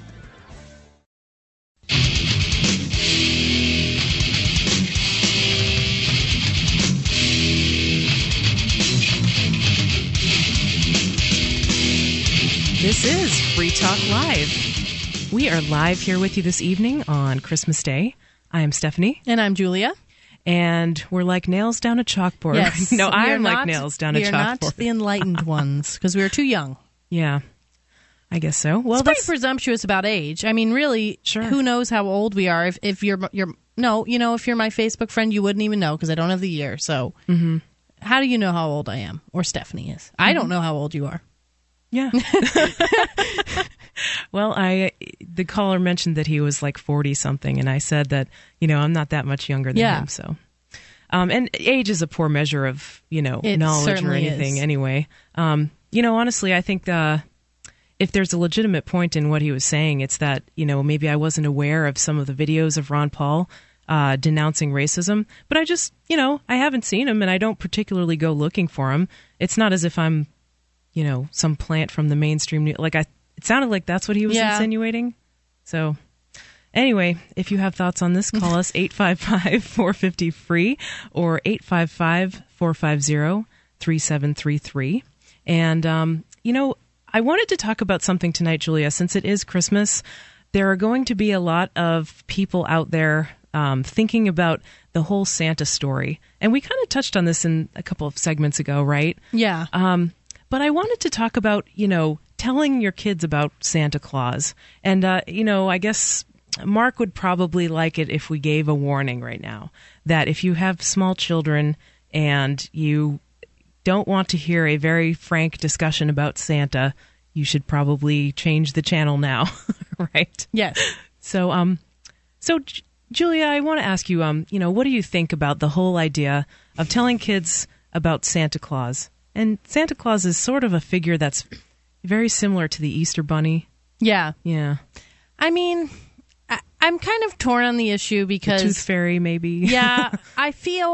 I have a lot of friends who have kids, and they seem to really enjoy it. They seem to think that it's a lot of fun for the kids. Mm-hmm. And so I can't really fault them for that. I remember Santa being a lot of fun. I don't think I was really too disappointed when I found out that he wasn't real. You still got the presents, which is really what it was all about. So I don't think I was too disturbed to learn that it wasn't from Santa. I think that, like we discussed earlier, I think there's some harm in implying that, if you're good, you can have whatever it is you ask for. Because there's so many other factors that come into play when it comes to obtaining things. And personally, I wouldn't celebrate Christmas with my kids because I don't like Christmas. So I wouldn't tell them about Santa because we wouldn't be celebrating Christmas. My kids would, if I had kids, which I personally don't really like children, which I blame on parents.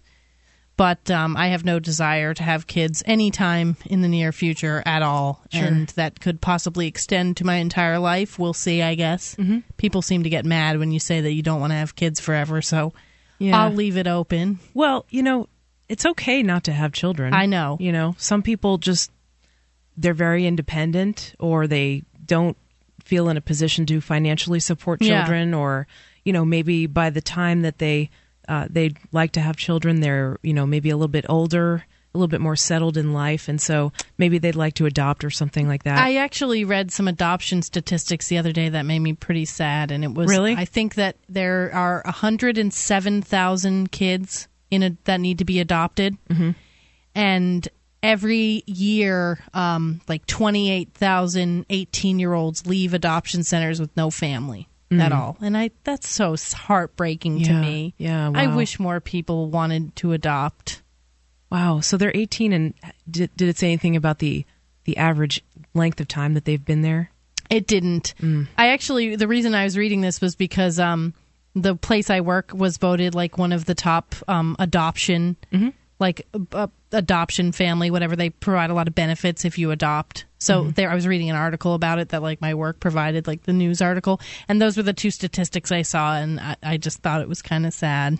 Yeah, because I'm of the opinion if I decide to have kids, I would adopt. Childbirth, not something I'm interested in, and my heart just goes out to those children who need homes. Yeah, I know. And talking about racial issues, I hear, at least in the U.S., that it's more common for white babies to be adopted, because I guess that, white people are majority in the U.S. and the parents want a child that looks like them, right? Oh, I think little black babies are so cute, though. Oh, yeah. I mean, if babies are cute, little black babies are cute, little Asian babies are cute, Yeah, I don't know. They're all cute. I always used to say when I was younger that if I ever adopted, I would adopt an Asian boy. So, but that really has no relevance. Well, the other thing though about this is that it's so difficult to adopt children, especially in the U.S., because the legal hurdles are very high. I mean, I've heard that it costs sometimes upwards of $20,000 to go through all the adoption proceedings, and you have to have lawyers and stuff like that. And as I understand it, that cost has increased over time. Yeah. So that's sad. Yeah, it is. I think that there are lots of children who need homes, and I understand that there has to be a vetting process, right? Like you wouldn't want to just give a child to any old parents because who knows why they might want a kid, right? Like there could be malicious reasons or whatever. But I definitely think that there is a lot of extra cost in there that has to do with paying lawyers and things like that. Yeah, that seems unnecessary and sort of anti-productive as far as getting those kids homes is concerned. Yeah, exactly. And really it's sad because who does it hurt? Well, the kids. Yeah. Well, to kind of go back to where we were talking about Santa and Christmas, I was saying that I wouldn't celebrate Christmas and that I would have my kids, work for money and learn how to earn things. And, I don't think there's anything wrong with gift giving. I give gifts throughout the year, but for me, a gift is more meaningful if, I'm thinking of somebody, I see something that I know somebody will love, somebody's done something nice for me, and I feel like I would like to, give them something for it. Mm-hmm. And so I don't have a problem with gift giving, but I do have a problem with mandatory gift giving on one day just because it's what everyone does. Yeah, I completely agree. And, I see this in relationships, too. Like that when you said that just reminded me of anniversaries. Valentine's Day, right? It's like a lot of people complain, and especially in this culture, there is like a gender role, I guess, maybe it would be, or a gender stereotype where, the man is supposed to buy a woman something on Valentine's Day, like usually flowers or candy. Yeah. And most of the time, they don't want to do it, They're like, oh, I have to get my girlfriend something for Valentine's Day, or else she'll get mad at me. And it's like, wow, if you think that somebody will get mad at you if you don't give them a certain gift on a certain day, it just doesn't really seem like an ideal situation, right? To be in a relationship like that, where you're expected to do those kind of things. I mean, I always, in my experience, I've always had the nicest, loving relationships with people who will just get me gifts for the heck of it, because they see something that reminds them of me or whatever, right? So I like that. And about the whole Santa thing, I don't think that it is necessary to tell your kids stories in order for them to fit in or to feel happy. Yeah. I agree. You can certainly give things to your kids out of joy, just for the sheer joy of giving. So Free Talk Live, we got more coming up. 855-450-FREE. It's Free Talk Live. We wouldn't be where we are without our amplifiers. Their $3 per month helps us spread Free Talk Live and gets them access to perks at amp.freetalklive.com.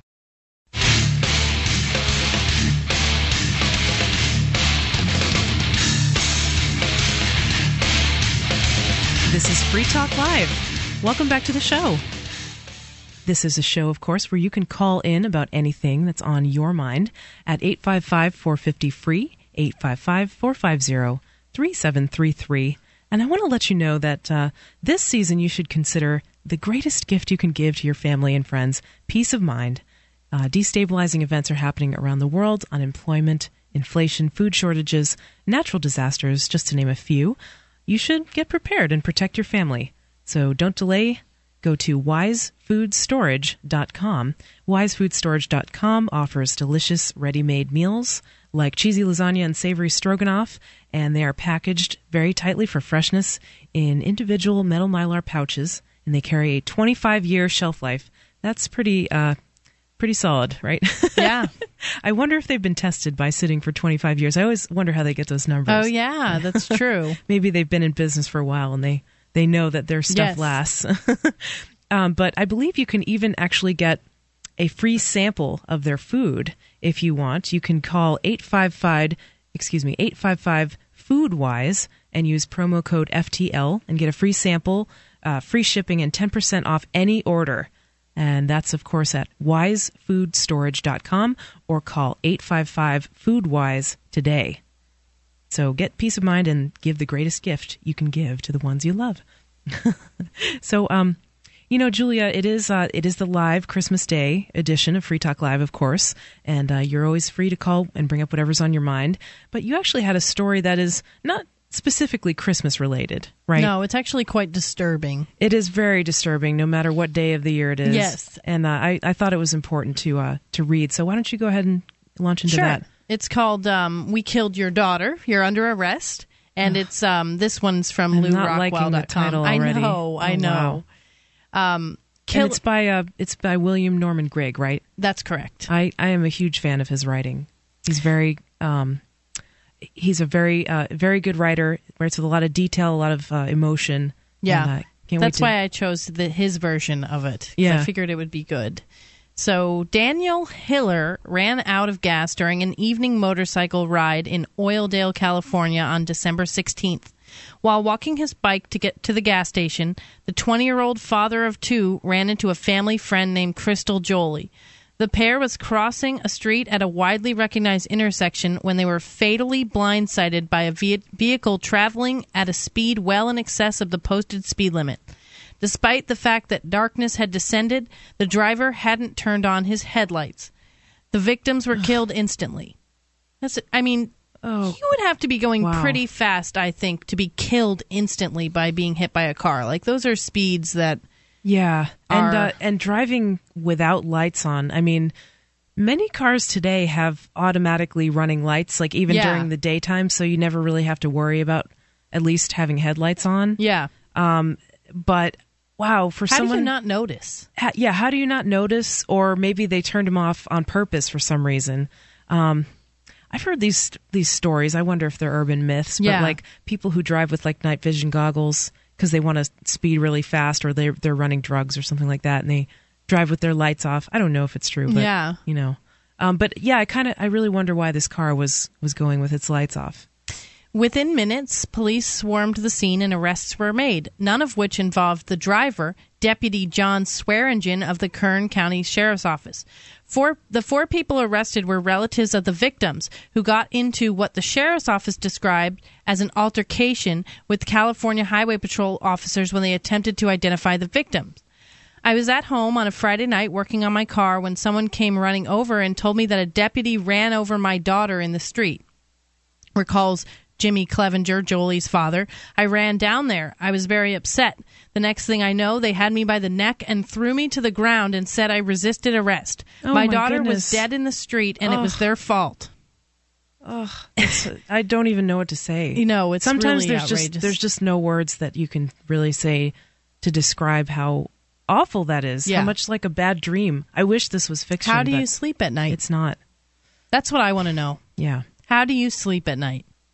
The outraged relatives were taken to jail and faced criminal charges. Swearingen, the killer, was taken to the hospital and wasn't compelled to undergo drug or alcohol screening. Now, what's interesting about that is that I think that a citizen would absolutely have to undergo drug or alcohol screening if they ran someone over. Absolutely. And they'd probably be charged right away with a bunch of felonies and stuff. Yeah. At least involuntary manslaughter or maybe reckless driving, right? Yeah. The posted local speed limit for mundanes, of course, is 45 miles an hour. According to several on-scene accounts from horrified witnesses, Swearingen blew through the intersection at speeds of 75 to 90 miles an hour. Despite the fact that he was obviously in a hurry, Swearingen didn't activate his siren or running lights, or, according to at least one eyewitness, his headlights.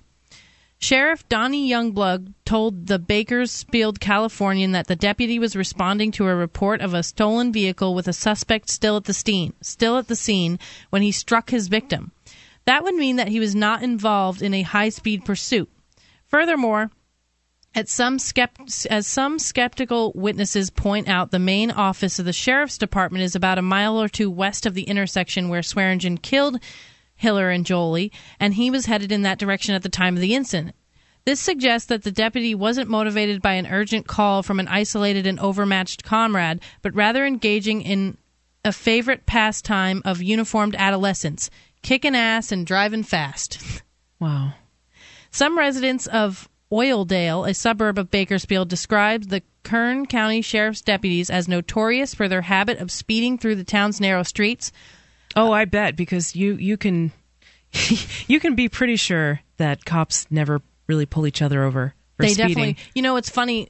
Last night we actually had a woman call, and she said that her husband was a cop, and that they're held to higher standards, and that if we had gone to the Utah Department of Corrections website that we could see how many cops were in prison versus regular people, which I highly doubt that information is on the website. But yeah.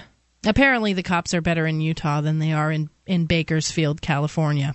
Well, I'm sure there are individual variations from place to place, but really their incentives are all the same, right? They kind of watch each other's backs. They look out for each other. There's the concept of the thin blue line, right, or the brotherhood of the police. And they're really kind of watching out for each other. Yeah. And it seems to be a very common theme that when police do certain actions, violent crimes or even neglect, and they hurt people, they are really not given the same amount of charges as mundanes, as Will Grigg would put it. That's his word for like non-cops, right? Yes. and I mean, that's evident because, there are lots of stories about that we've read on Free Talk Live over the years. I mean, hundreds as I can recall, So I don't know. I'm sure when cops do get charged with strict penalties, or at least with the same that the mundanes would get charged with, so-called, I'm sure that happens. But there are enough cases where they are really let off very lightly that I think it's not just, a few cases here and there. It's definitely a trend. Definitely. It says here they have no consideration for the other public. This is a distant relative of Jolie. Her assessment is seconded by Foster Faulkner, an 11-year resident of Oildale who claims to know and be on good terms with most of the department. They're great people, he says, even though he criticizes the department's habit of putting the public at risk by recklessly driving. I've seen sparks fly from the car's undercarriage when they hit a dip. Under Section 192 of California state law, the deaths of Hitler and Jolie resulted from an act of vehicular homicide, one involving gross negligence and therefore a felony. No charges have been filed against Swearingen, and their deputy faces only an administrative inquiry rather than a criminal investigation. Oh, my. And since he didn't have they didn't test whether he was intoxicated at the time, right? So that evidence is lost forever. Yes. The outcome of the administrative procedure isn't exactly shrouded in mystery. What gets me is that we already know the outcome, says one of her friends. The officer will go on paid suspension, then they will say he didn't do anything wrong, and that will be the end of it. Wow. And sadly, that is probably true. Yes. This is Free Talk Live. We've got more coming up for you. Call us 855-450-FREE if you want to weigh in with your thoughts. Do you have a product or service that you can sell to a national audience? Free Talk Live is a nationally syndicated radio program on more than 100 radio stations coast to coast. We've been named to Talkers Magazine's Heavy 100 list. That's the 100 most important radio talk shows in the nation, thrice. And 5 times the best political podcast from podcastawards.com. You can have access to our more than 100 radio stations and our large and loyal podcast audience for less than $1,000 a month. Contact me, Mark, at freetalklive.com.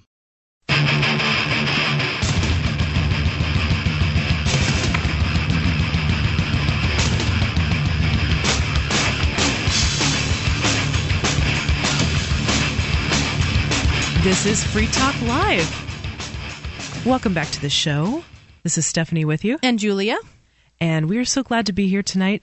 Julia, I just want to thank you once again for coming in with me tonight. This was a fun way to spend a Sunday evening. Oh, yes. What a lovely Sunday evening. Indeed. And we'll have to do it again for sure. Now, there is still a little bit of time to get your calls in, if you do it quickly, at 855-450-3733. That's 855-450-FREE here at Free Talk Live.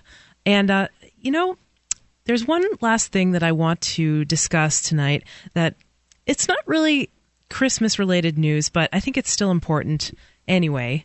Some people have been kind of posting about this online and calling it a Christmas gift from Anonymous, which I think is kind of interesting. They're an interesting group. They are. Yeah, they are an interesting group. They're very... Anonymous, for I guess those who don't know, is a very famous group of hackers, I guess you could say, and they target certain websites and try to get them to, I guess, change their behavior. Now I kind of have my issues with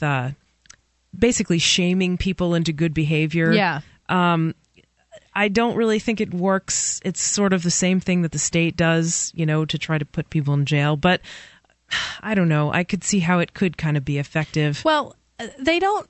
I mean, a lot of the organizations that they tend to target are government agencies, and sure, it seems kind of like an aggressive move. It feels a little bit aggressive to me too. Wasn't there one time when they exposed like police officers that had used narcs? You know what I mean?